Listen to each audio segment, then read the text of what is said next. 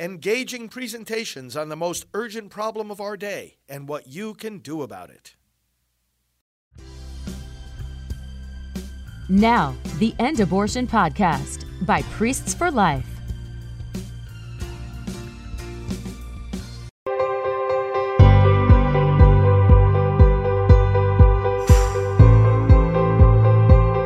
Brothers and sisters, welcome. Pro-life leader Frank Pavone here of Priests for Life. Thanks for joining me for our time of daily scripture meditation and prayer. You can, as always, leave your prayer intentions with us in the comments, and let's all pray for one another as we put ourselves in the presence of the Lord and ask Him to deepen our commitment to His kingdom and to the cause of life. In the name of the Father, and of the Son, and of the Holy Spirit. Amen. Lord God, we place ourselves in your presence indeed. In you we live and move and have our being. You fill the universe in all its parts, and you fill our minds and bodies and spirits with your grace and truth each day, with your forgiveness, which we again implore for all our past sins, and with your commission, your great commission to bring the gospel to every creature. Lord, yours is a gospel of life. Enable us to bear witness to life today and every day, and to bring an end to the killing of our unborn brothers and sisters. Enable us, Lord, to endure the trials of this life with our minds and hearts set on eternity. Enable us to know the great hope to which you have called us. We pray through Christ our Lord. Amen. Well, there's a marvelous passage in Romans chapter 8, which we're going to read here today and reflect on, a reading from the letter of St. Paul to the Romans. Brothers and sisters, I consider that the sufferings of this present time are as nothing compared with the glory to be revealed for us. For creation awaits with eager expectation the revelation of the children of God. For creation was made subject to futility, not of its own accord, but because of the one who subjected it, in hope that creation itself would be set free from slavery to corruption and share in the glorious freedom of the children of God. We know that all creation is in groaning, in labor pains, even until now. And not only that, but we ourselves, who have the first fruits of the Spirit, we also groan within ourselves as we wait for adoption, the redemption of our bodies. For in hope we were saved. Now, hope that sees for itself is not hope. For who hopes for what one sees? But if we hope for what we do not see, we wait with endurance. The word of the Lord.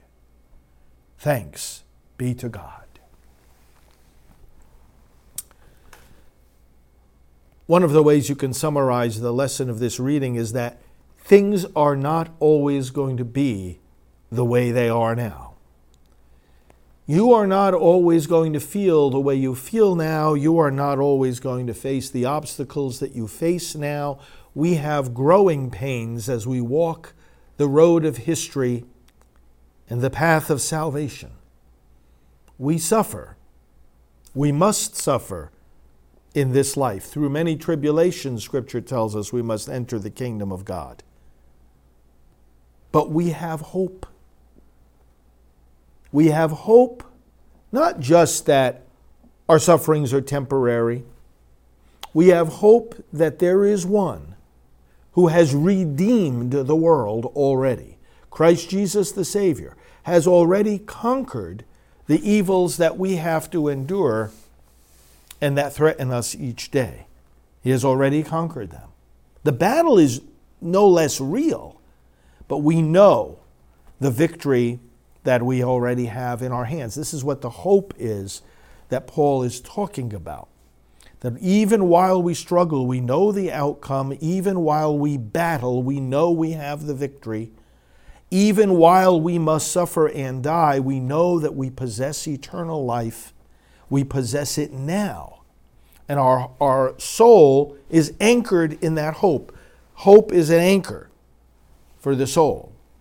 And this hope gives us a hold right now on the victory that Christ Jesus has won over sin, over death, over every kind of evil.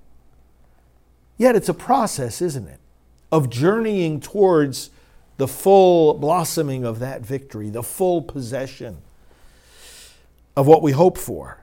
And on that journey, here Paul is using the comparison to childbirth. Isn't it fascinating? Whether you're looking at this or at how God decided to send the Savior as he announced through Gabriel to Mary that she would become pregnant. She had an unexpected pregnancy which saved the world.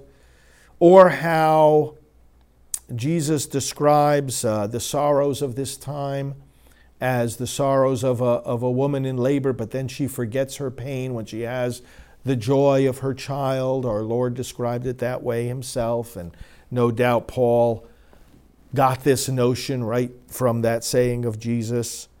And then, of course, we have the reality that in Revelation 12, that the war that broke out in heaven was a war that was waged against a pregnant woman and her child. Mary, the mother of Jesus, the devil being the serpent going after them both. Isn't it amazing how our entire faith is built around and symbolized by, our entire journey is crystallized in the journey of a pregnancy?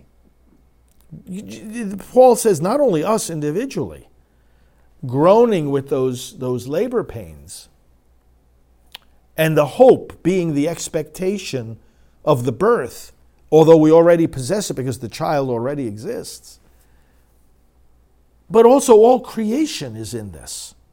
All creation is in a process of pregnancy and childbirth, giving birth to what St. Peter will tell us are new heavens and a new earth.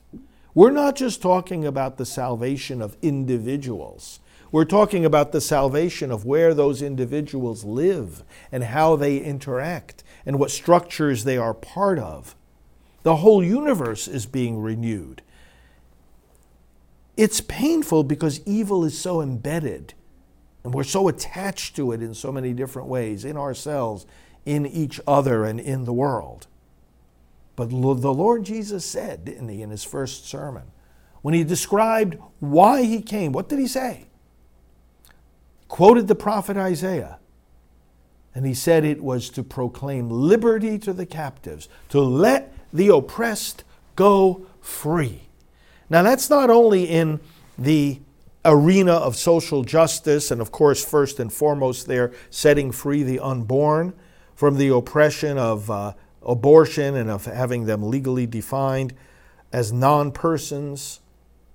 It's the oppression that all creation labors under because of sin.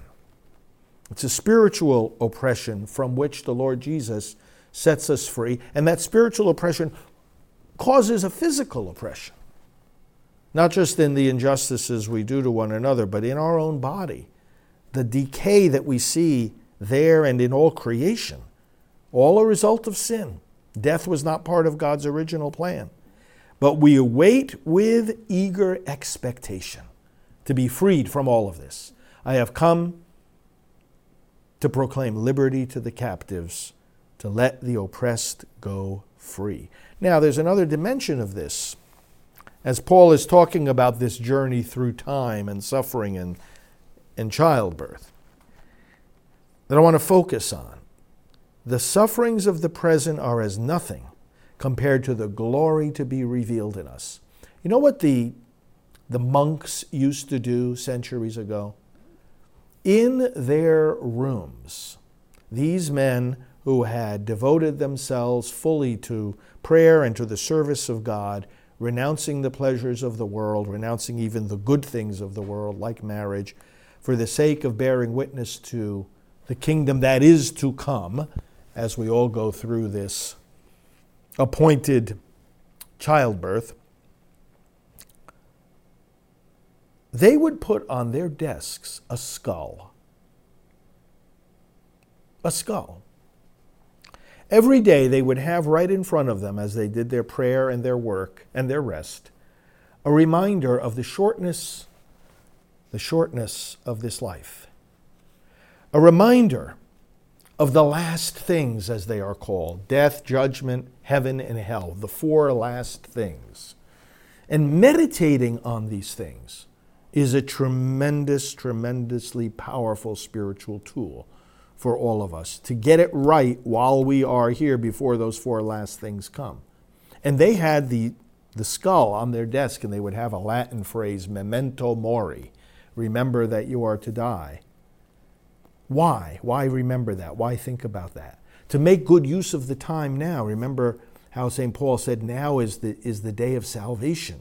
Now is the appropriate time. If you're going to repent, don't put it off. If you're going to take hold of the grace of God, don't wait until it's too late, till it has passed you by. There's a sense of urgency. Scripture is filled with this. The Gospels are filled with this. Vigilance. Stay awake. The Master will return when you least expect it. The Son of Man will come when you least expect it. The wedding, the bridegroom arrives. The wedding guests have to be ready. Otherwise, some of them are going to be left out. And so on. This sense of always being ready. Memento mori. Remember the parable of the man who built up all the barns and he had all his grain in there. I am set for years to come. Eat, drink, be merry. And Jesus said that God told him, this very night your life will end. So, brothers and sisters, it's the shortness of time. But what these monks were also doing by having the skull there is asking themselves another question. What is this in the light of eternity? And that's a key question in our spiritual struggles. I've always found this helpful over the years. Whether it is a joy or a sorrow, whether it is something good that happens to you or something bad, whether it is the praise of those around you or the criticism of those around you, remember it in the light of eternity. Evaluate it in the light of eternity. What is this in the light of eternity? The joys I have today, the pleasures, they may be nice, but they're passing away. What am I going to think about them 1,000,000 years from now? And the sufferings? What will we think? Think about the things that bothered you the most today so far. What will you think of them 1,000,000 years from now? In eternity. Because this is our faith, right? We're going to be alive. We're going to be in the presence of God. We're going to be completely content and happy, infinitely happy. So what is this in the light of eternity?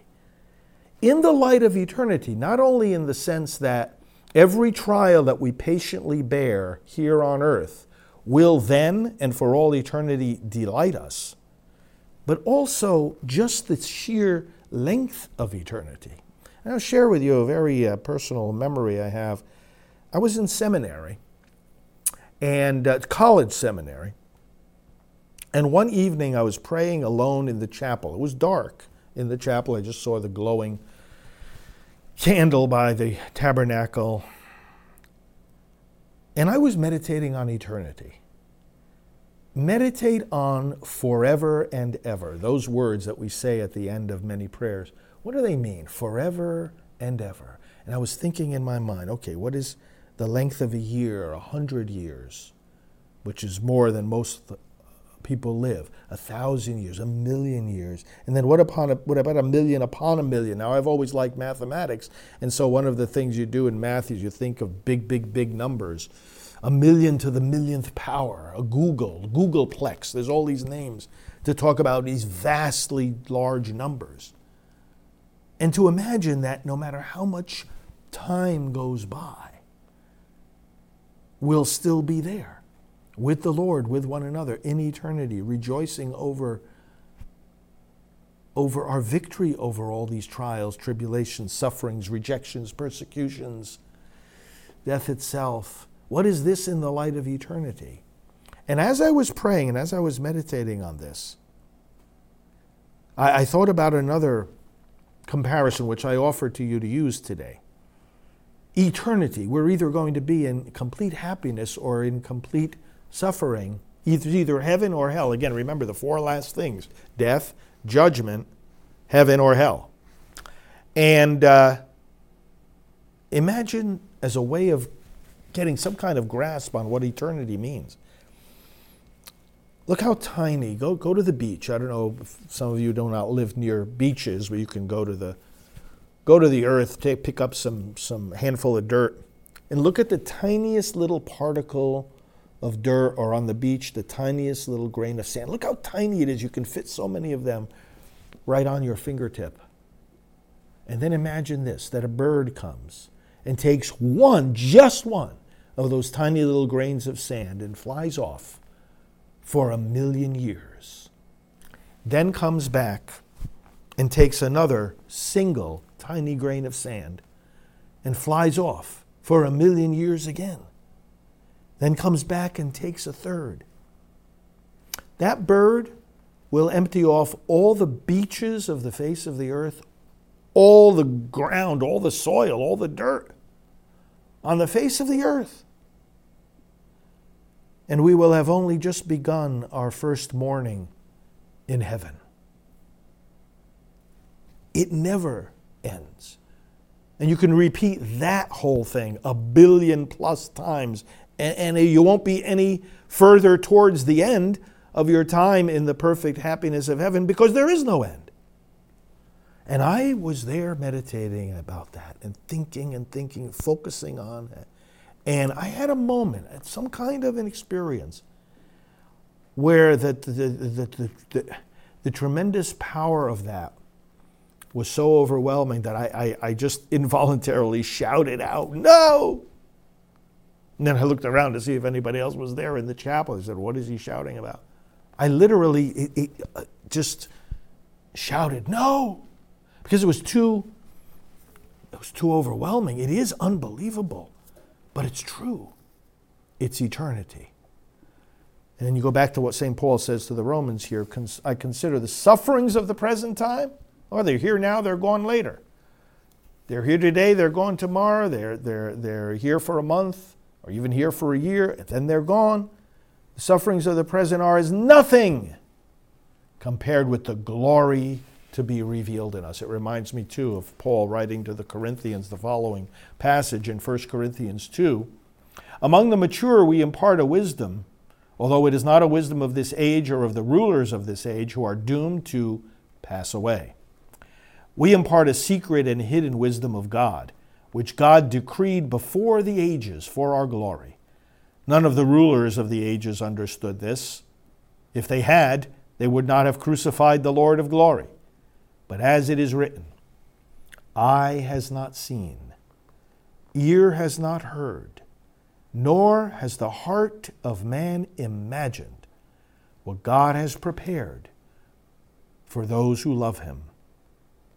Yet these things God has revealed to us through the Spirit. Powerful meditations, brothers and sisters, that can keep you from sin, that can sustain you in trials, that can make you smile even in the midst of sufferings. Hope, the anchor of the soul, eager expectation. Remember, we're going through labor pains, but as Jesus himself said, those pains are quickly forgotten for joy that a child has been born into the world. We will have that joy as we attain the fullness of salvation, knowing that death is no longer a threat, suffering is no longer a possibility. Wow. And it'll last forever and ever and ever. Meditate on these things.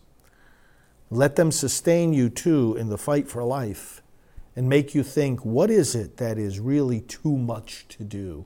What is it that is too much to sacrifice, to lose, to suffer for the sake of doing what is right, when I will be credited with that right forever and ever and ever? Let's pray. Father, may we always ask, in the midst of pleasures or pains, what is this in the light of eternity? May we always keep our mind and heart focused on the life that never ends, the world that is to come, not focused on the labor pains under which we groan now, but focus in hope on that child who is to be born. Bless us, Lord, with effective action. May we respond to the evils of our time with the appropriate response inspired by your word. Give us energy to work for life, bring an end to abortion, bring victory to the pro-life efforts in Ohio, bring about good results in our elections this year and next year, Lord, the most important year for our national elections. But bless elections at every level, whether it's city council or President of the United States. Bless us with health. Bless and hear the intentions that have been expressed in the comments today. Bless us with guidance, consolation, any need that we have, deeper faith, deeper hope, deeper love, forgiveness, reconciliation. Lord, whatever any of our viewers need, hear those prayers and answer them. And now we join all our prayers and praises together as we offer the Lord's Prayer. Our Father, who art in heaven, hallowed be thy name. Thy kingdom come, thy will be done on earth as it is in heaven. Give us this day our daily bread, and forgive us our trespasses, as we forgive those who trespass against us. And lead us not into temptation, but deliver us from evil. For thine is the kingdom, the power, and the glory, forever and ever. Amen. Let's pray to our Heavenly Mother. Hail Mary, full of grace, the Lord is with thee. Blessed art thou among women, and blessed is the fruit of thy womb, Jesus. Holy Mary, Mother of God, pray for us sinners, now and at the hour of our death. Amen.